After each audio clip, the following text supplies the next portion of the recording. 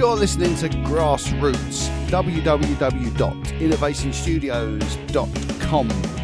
Email us at innovationstudios@gmail.com. I'm Marcus, and once again, this is Grassroots Music, appealing to those of you who are chucking your stuff in the back of the old battered Transit and going off to play the Swan on Friday and Saturday nights. Although at the moment, as we're in November of 2020, nobody's really doing anything.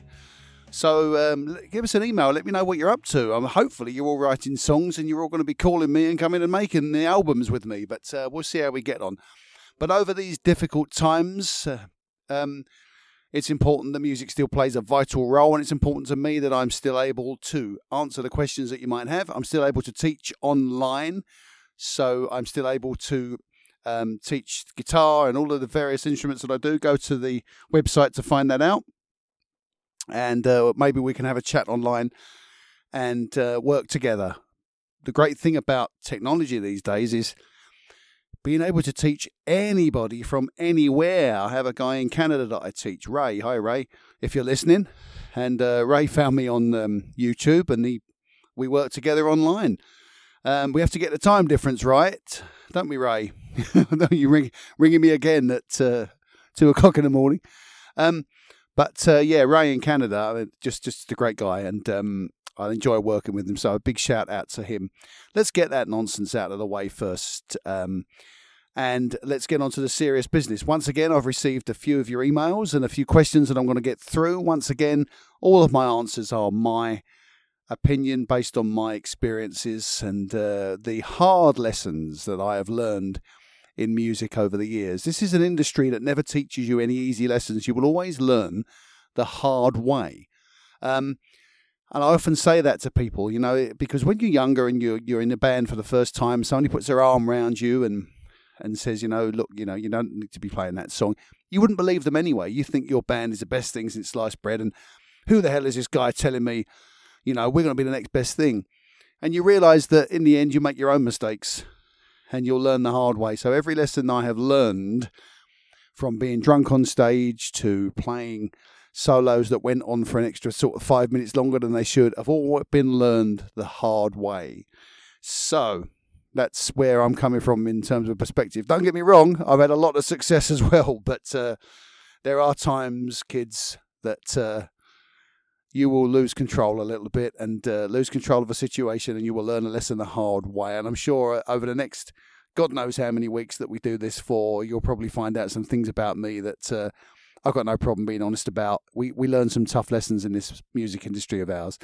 So Q&A, this is week 4. And I'm going to take your questions.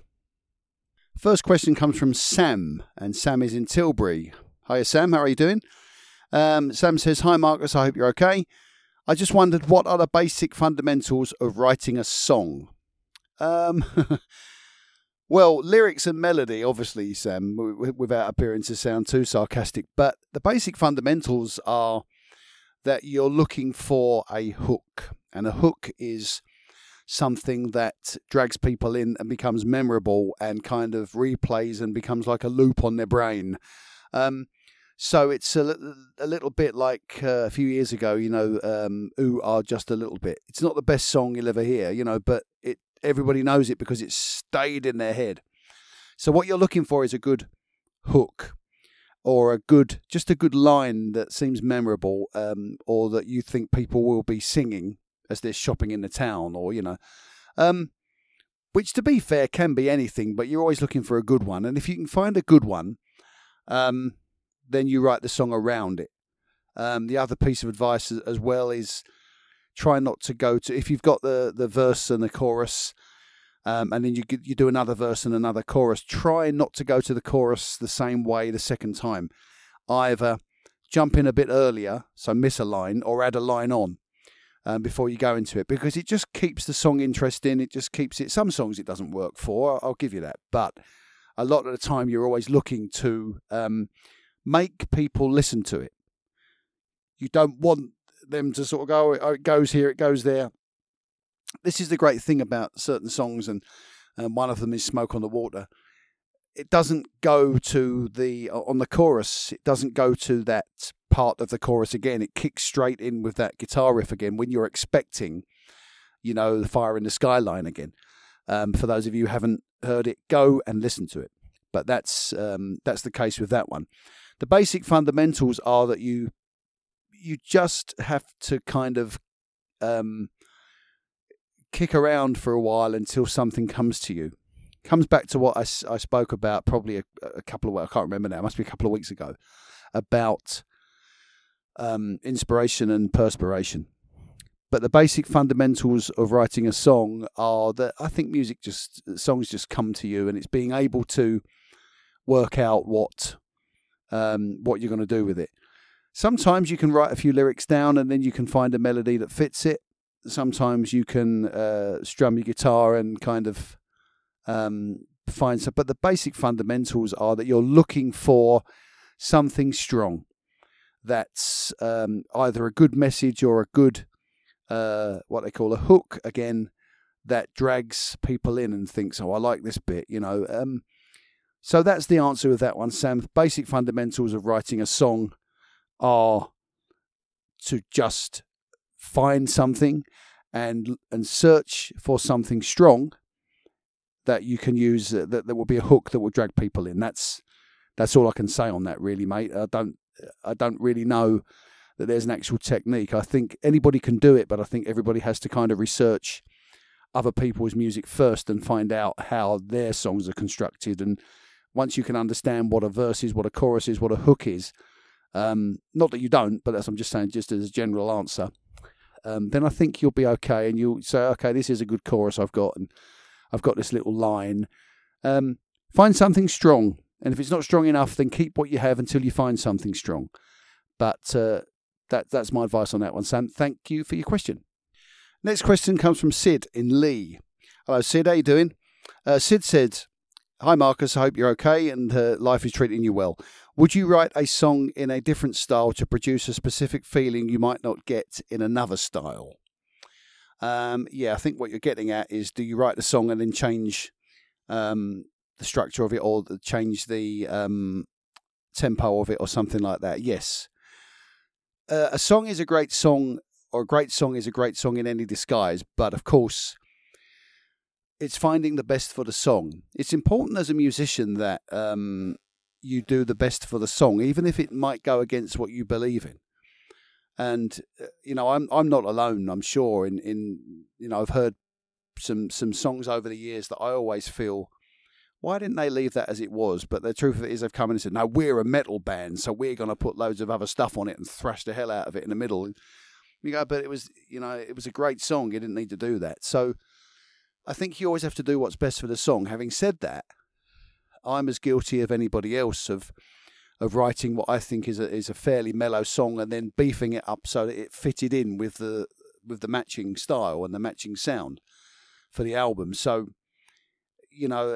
I'm as guilty as anybody else of that. But I think 99 times out of the 100, I try to do what I think is best for the song. And if that song is kept simple, one piano, one vocal, one guitar, one vocal, and that's the best thing for it, then that's how it will be. And if that means that you're in a band and there's 4 of you in the band, but you decide this song works better if it's just played on guitar and vocal, then the rest of the band will just have to put up with it. You've made, you if that's the best for the song. Extreme were a band, but the 2 other members of the guys had to sit backstage whilst they played More Than Words because the version is best on one guitar and one vocal. Love of My Life, you had the other 2 members of Queen sat backstage while they played that on one guitar, one vocal, because that was the best thing for the song. I know on the original recording it wasn't like that, but I'm just saying, live it became a kind of an entity of its own, which I think is fair to say. So you do what is best for the song, and you don't really have to worry. Sometimes you have to try it in different ways, Sid. You might write a song and you might have something that you will know. This it comes back to what I said a few weeks ago, and what I've said many times. If you try and get that song to a point where you're able to step away from it, so you record it So if you record it on one acoustic and one vocal, and then you're able to maybe piece the rest of the song in your head as you listen to it, use your imagination to think about what the rest of the band will do, which, to be fair, Sid, only really comes with experience. And, you know, I don't know what level you're at, sir, to be honest with you, but it comes with experience that you're able to play on acoustic but hear the rest of the band in your head. The alternative is to get as many instruments on the demo as you can so that you're then able to listen to it, step away from it, and to sing and add extra bits. I can tell you from personal experience, there's been more than one occasion where I've written a song and I thought I wanted it to be, I think it was on the upcoming album, actually. I hate to keep doing these cheap plugs. But on the upcoming album, there's a song called Lonely in the Crowded Room. And when I wrote it, I wanted it to be, it was more like, there's a B-side by Oasis called Stay Young. And I wanted it to be that kind of pace. And then when I listened to it for a week or so, got away from it, you know, just stood back, I suddenly realised it then had to be faster. It then had to be more of just a real fast, a bit like the Strokes last night, just a real busy, a real fast kind of thing. And it just works better. So what you're trying to do is to do the best for the song, without getting over dramatic. It's not like having a baby, but it's kind of like having something that relies on you, you know, and you have to do the best thing for it. And there'll be times when you have to say, you know, maybe you're going a bit fast, maybe you need to slow down, maybe this needs to be quicker. But you will know when it's right. I think if you take Imagine and you speed it up, it just won't be the same song. And if, you know, but sometimes you do get, I mean, and the John Lewis adverts have proved this over the last few years, that you take an old song or a real popular song and you slow it right down and it takes on an entity of its own. So there's an argument there, but initially when it was created, it's created in the best way. I always feel that if you can slow a song down, but you can't speed a song up. Because I think if you slow a song down and make a ballad out of it, if it's got a real great melody, let's pull one out of the air. Teenage Kicks. If you slowed Teenage Kicks down and you had the right sort of voice and the right sort of piano, and the other one, Mad World, you know, we slowed that one right down. Everybody slowed that one right down, and everybody says, oh, it's an amazing version, but it wasn't written like that. It was just slowed down. The answer, Sid, is that you're always looking for the best thing for the song, and if that's a faster song or a slower song, also might be worth noting that the lyrics of a song can often dictate where the song's going. If you've written a song about highways and driving in your car and things like that, well, you can't really have that as a slow song because maybe the message doesn't come across in the same way. If it's a song about, you know, early morning rain or you know, waiting on a platform, sometimes the lyric can very much dictate where the song's going as well. If it's a sad song, invariably, it's going to be a ballad. If it's a happy song or an up-tempo song or about living life or being high or whatever, you know, whatever these kids write about these days, then that often dictates where the song's going to go. Keep it up-tempo if the words fit that. So it makes it a little bit easier if you start thinking about it. I often do that. Someone comes in with some lyrics and I'll say to them, what is it then? I say, well, I've just got the lyrics. Go, no, what is it? You know, tell me the lyric. Okay, so you're running. Right, so straight away, is that a fast song? Because, you know, technically it's going to be what's the song about? Running, you know. So you find something in it that might suggest where the song's going to go. That's basically all you can do, is you find the best way of getting that song across. Thanks for your question, Sid. Look after yourself, mate.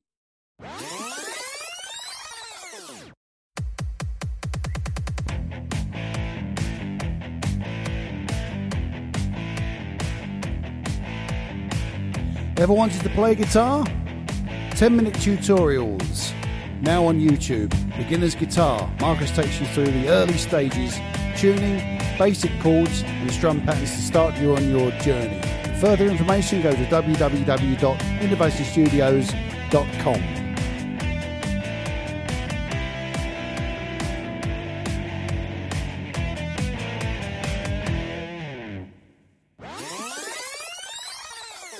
Next question is from Kate. And Kate is over there in the Isle of Sheppey, and Kate says, "Hi Marcus, are there any artists you like to make music in the style of? What do you do to capture their essence and magic?" Well, I'm really not sure. Sometimes you have a song. I think it's important that sometimes you have a song and you are able to link it to an artist that it sounds like, and then maybe mix it in that way.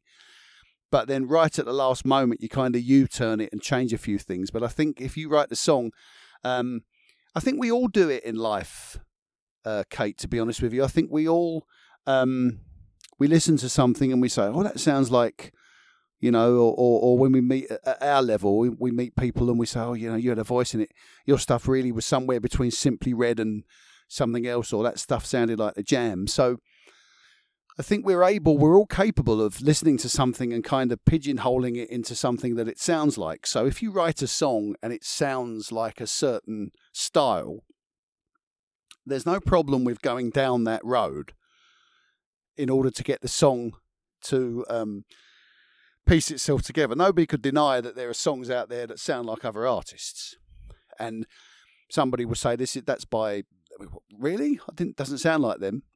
But it's just that when they wrote that song, the best thing for the song was to kind of produce it in the style of that band, which is in some cases a tribute to the original band, and some cases just the best thing for the song. But I think that if you hear a song and you're able to make a link between that and maybe an artist it sounds like, there's no problem with following it down that line, as long as you're not actually taking specific guitar lines or specific lyrics or specific vocals from that band or that artist.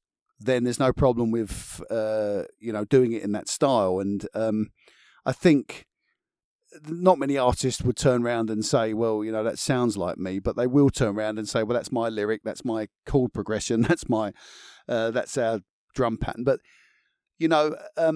if you play something in the style of that particular band, produce it, go follow it down the line, make it sound like that. And then what will make it yours will be the fact that you sing it as you anyway, and your guitar player might not be as legendary as the artist that you're trying to sound like. So it becomes yours in the end anyway. But if you follow it down that pathway, then making the association between that and your song and the artist that it sounds like, then it's important to go and follow it right the way down, even to the point where you might even put the same watery sort of reverb on it if the original song is an 80s song, and you just might get that sound. And then maybe right at the last minute you'll say, okay, now we've got it, so it sounds like that, let's make it ours. Your voice, your vocal will go on it, your guitar player will go on it, and it will become yours anyway. It's your lyrics, it's your idea, it's your band, it's your voice, it's your guitarist, so it becomes yours anyway. But in the initial songwriting process, this sounds a bit like whatever.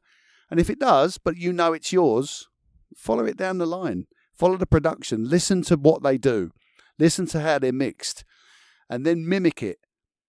And then maybe right at the last minute say, okay, let's just undo a couple of bits, but we need to make it a little bit more personal to us. It's okay to sound like somebody else. It's okay.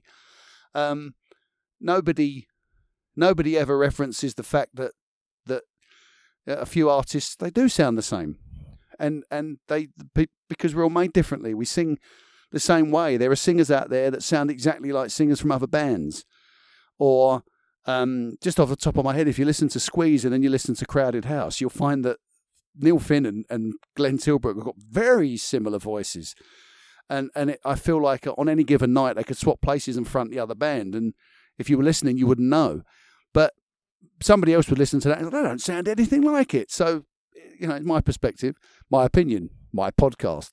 Follow it down the line, Kate. If it sounds like the Rolling Stones, just go for it, and then make it your own after that. But good luck with it, Kate, and I hope you're doing really, really well. Chat soon. Next question comes from Stephanie, and she says, my grandson Ben has asked me to ask you, how many guitars do you own? Hello, Ben. A lot.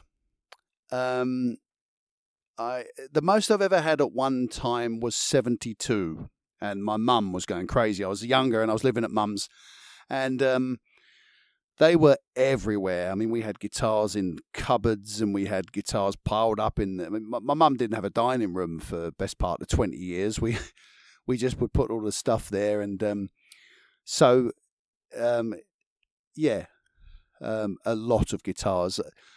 I have guitars for different things. I mean, this is a thing that you need guitars for different sounds. So in some cases, you need to have. So I've got a Gibson Les Paul. I've got an Epiphone Sheraton, which is like a semi-acoustic.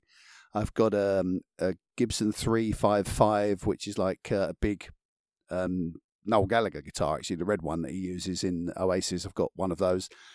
I've got a Fender Strat. I've got various acoustics. But the honest truth is, different guitars, I've got a 12-string. Various guitars do different jobs, Ben. And so I think sometimes you don't have to have 72.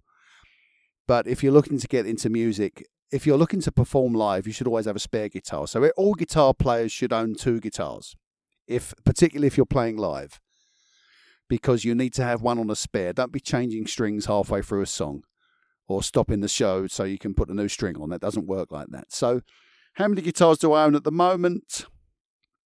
I whittled it down to about 26. I think I've got about 26. I'm not going to count them on here, but over the years, the reason I had so many was I went through a period towards the end of the 90s where I had a sponsorship from a music shop, which sadly is not there anymore, in Basildon, and they were called MJ's Music, and they sponsored me for a few years, and they would. If they had a new guitar coming out or a new style coming out, they would say, "Do you want to use this and take it on tour?" Go and say, "Yeah." And so I had at one point, Hohner had a guitar that was called a Countryman, which I still use for teaching. But at one point they had sponsored me, and we had a great relationship. And they had the guitar, the Hohner Countryman, and they gave me one in every single colour that they had in stock. So I had on my wall, and I teach a few people that I've taught for many years, and they'll remember. I had, oh goodness me, I had a red one, I had a black one, I had a green one, I had a silver one, I had a sunburst, and I had a light sunburst one. I had 6. I might have had 7. They might have had another colour, but I'm trying to think what the other one was. Did I say black? I don't know. But I had 6 or 7 of those hanging on the wall.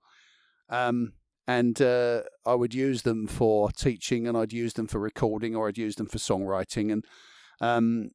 And of course, I would take them across while I was playing shows, and I try and use a different one for each show.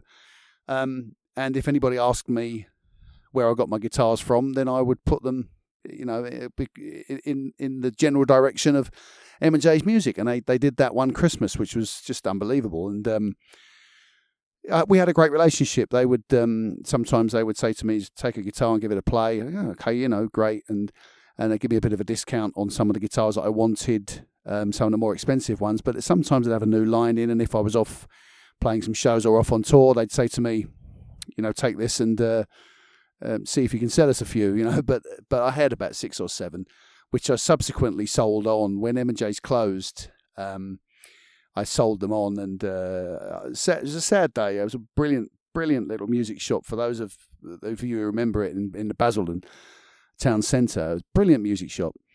And of course, there are still many that are around, and legendary ones as well in Southend and places like that in Romford. But for the local musician, for somebody just going in and looking for a basic instrument or for good advice, M&J's were great.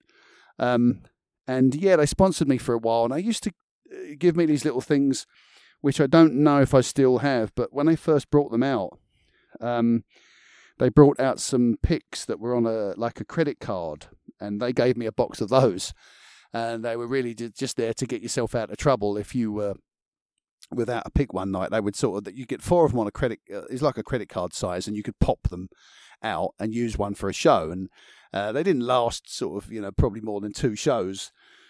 But I had loads of those, so having a box of those is the same as having about 4,000 plectrums. So I've managed to get through a tour of those, and they were good to hand and throw out as well. And I got onto the company that made them, and they sent me a box as well, which I was able to then throw out when and when I say throw out, I mean I wasn't in Kiss. I was just playing social clubs or O'Neill's or clubs across the UK, but enough that where you could sort of just say to somebody in the front row, have a pick. And at the end of the night, when you're drunk with your mates and the guitar player gives you a pick, it's quite a cool thing. Even if he is some nobody just rocking Blackburn with his little band. So I was able to do that. So I got rid of a lot of them, Ben, but at the moment I have about 26. But the answer to that, hopefully, Nanny, your grandma will say the same. And that will be, if she asks you how many guitars you need, the answer is always just one more. That's the answer. So if people say to me, how many guitars do you need?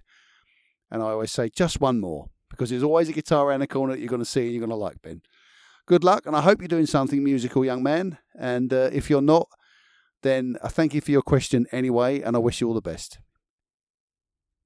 Harvey from Billericay says, hi Marcus, I hope you're okay. When you meet a student for the first time, do you get nervous?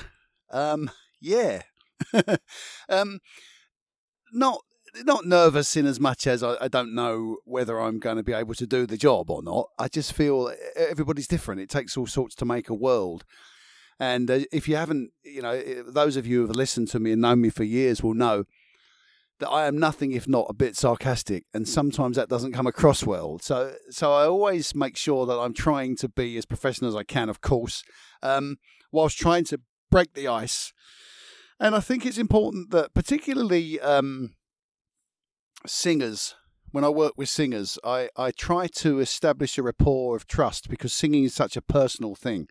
I always do a free introductory lesson.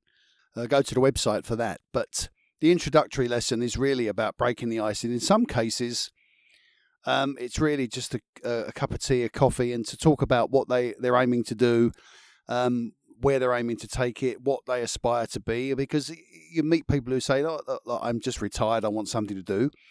And you meet people, Harvey, you say, I'm 15, I want to take on the world, I want to be the best musician that's ever lived. And, and everybody has different dreams and different ambitions. But yes, I do get nervous, because any teacher will tell you, I think any tutor will tell you, as good as you are, you don't ever really want to be in that situation where someone comes in for advice and they are absolutely superb and you don't know what to say, and it does happen. It happens to teachers and tutors, musicians of all levels, where you will meet somebody and they will come to you for help. But I think it's the most important thing is that you're honest.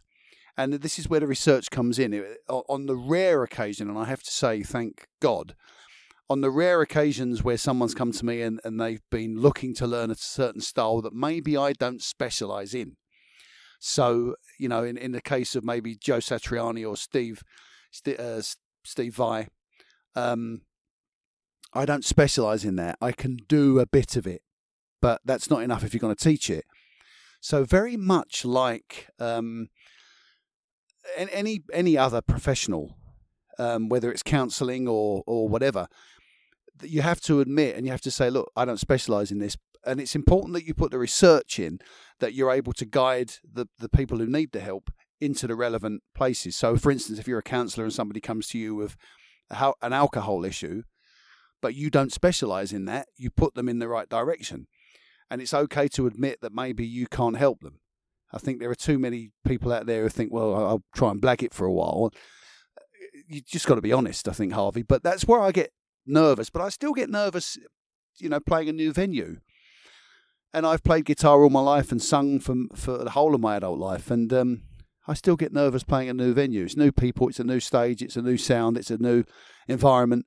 It makes you nervous. But yes, I do get, I'd say edgy. I always feel like I'd probably feel more nervous going to their home, but they're stepping into my studio, and so I'm kind of the king of this castle to a certain extent. And so although it's nerve-wracking, it's only nerve-wracking in as much as what are they hoping to achieve.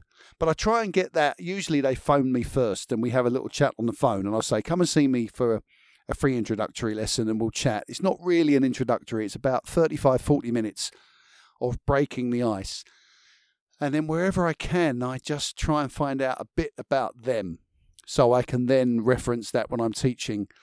Try and be as clever as I can with my teaching methods, and I'll try and equate what we're trying to do with their walk of life if I can. It's if somebody's a window cleaner, for instance, then I would say, if you're cleaning the high, you're cleaning the high windows, that's where you need to be staying loose in the shoulders, and you need to have a high, try and slow your heartbeat down and be chilled out. And that's the same as singing. When you're singing the higher notes is when you need to be at your loosest. If you start getting tight and getting worked up, you'll never sing them. So in that instance, I always try to be as clever as I can to try and explain things as simply as I can, as easy as I can, without making it sound too easy, because otherwise everybody would be teaching.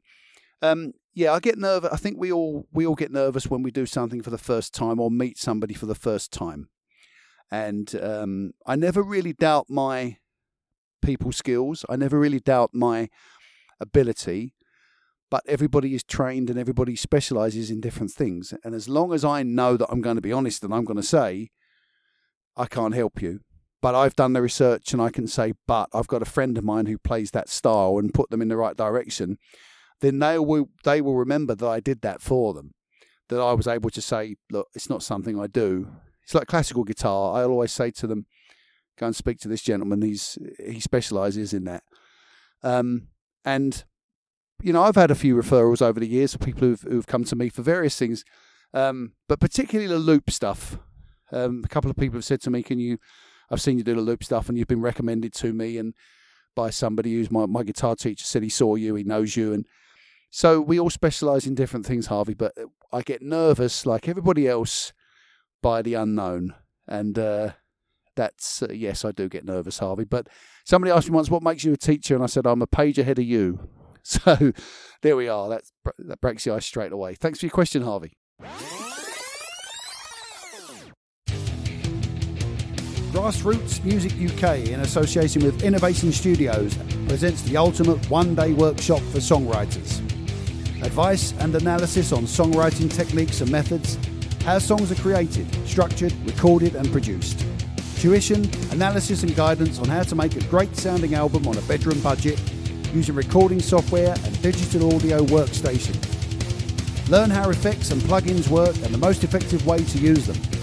Mixing and mastering to CD, WAV and MP3. Adding album artwork, tags and songwriter info.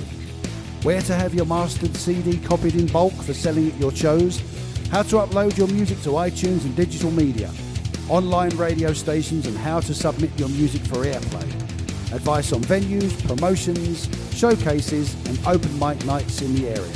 To book a place and be added to the waiting list, please call 01702 836 649 or email innovationstudiosuk@gmail.com.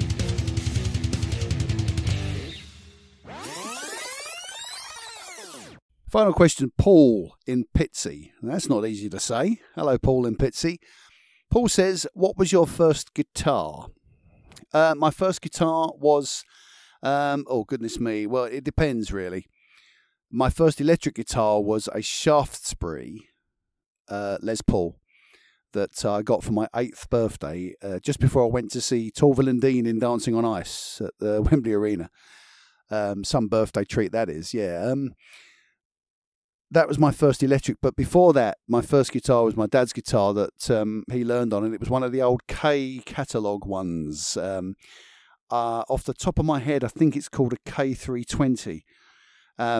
Terrible guitar. I mean, awful thing, but I still have it now, and I still play it, and I still I think it's important to hold on to things like that. Some guitars have a value that's sentimental, and sentimental value is worth far more than than anything else. And this is the thing about my guitars. A little bit like jewellery, you put so much of yourself on them. That's why the people have said to me before, you never have second-hand jewellery, because that people have had that and they've had life experiences wearing it. Now, I don't know. I'm only saying it's been said, but people have said it's not lucky. But then I know people say you shouldn't sing Christmas songs in July. You know, people have different things. But guitars, I think, have a lot of you on them. And there are certain sounds that I'm able to get out of my guitars that other people can't get. And it's the same guitar, same setup, same amps, you know. It's all in the fingers, really. But I think sometimes a guitar, if you've had it for a long time, can become part of you. So my first guitar was a K320 catalogue job. And over the years, then my Shaftesbury Les Paul, which I got for my 8th birthday. And that's really, that they were my first two guitars. And still to this day, I keep the Shaftesbury. I recently had it updated because I'd had it for years and years and years. And I recently got a friend of mine, Chris, at Essex Guitar Services. And I'm hoping that Chris will come and do a podcast with me, and we'll take some questions about guitars, intonations and setups and pickups. And he's an absolute wizard at stuff like that. He's a great guy. So he might come and do a little Q&A with me at some point, because I get a lot of questions about that. And I kind of, at the moment, I'm swerving around them because I don't have the answers, but I will have the answers for you. Yeah, I mean, Chris renovated my Shaftesbury for me, and I'm going to use that on the next album because of the sentimental value of it. And he put some, without getting too technical, he put some Pearly Gates Seymour Duncans in it, and they just sound amazing. The guitar's got a lot of me on it anyway. It's got a lot of sustain, and it was originally what they called a lawsuit guitar way back in the 70s, because it was made in the shape of a Les Paul, and of course Gibson had a problem with it, and it was all kicking off, and you can read about it. And this was, I think it's about a 1974, 75 model or something like that. But at the time, it was probably a real cheap, guitar. But because it's 46, 47 years old now, it's probably as old as I am. The wood has matured, the guitar has grown, and it's kind of got so much of me on it that it just sounds great and better now than it's ever sounded. So that's always a good thing. You have a guitar. And at the moment, for anybody that's listening, I am desperately trying to get an Echo guitar, EKO, Echo Acoustic. I want a 6-string and I want a 12-string, because they just sound amazing. And when they first came out, they were Italian made, I think, in the 70s, and they were rubbish.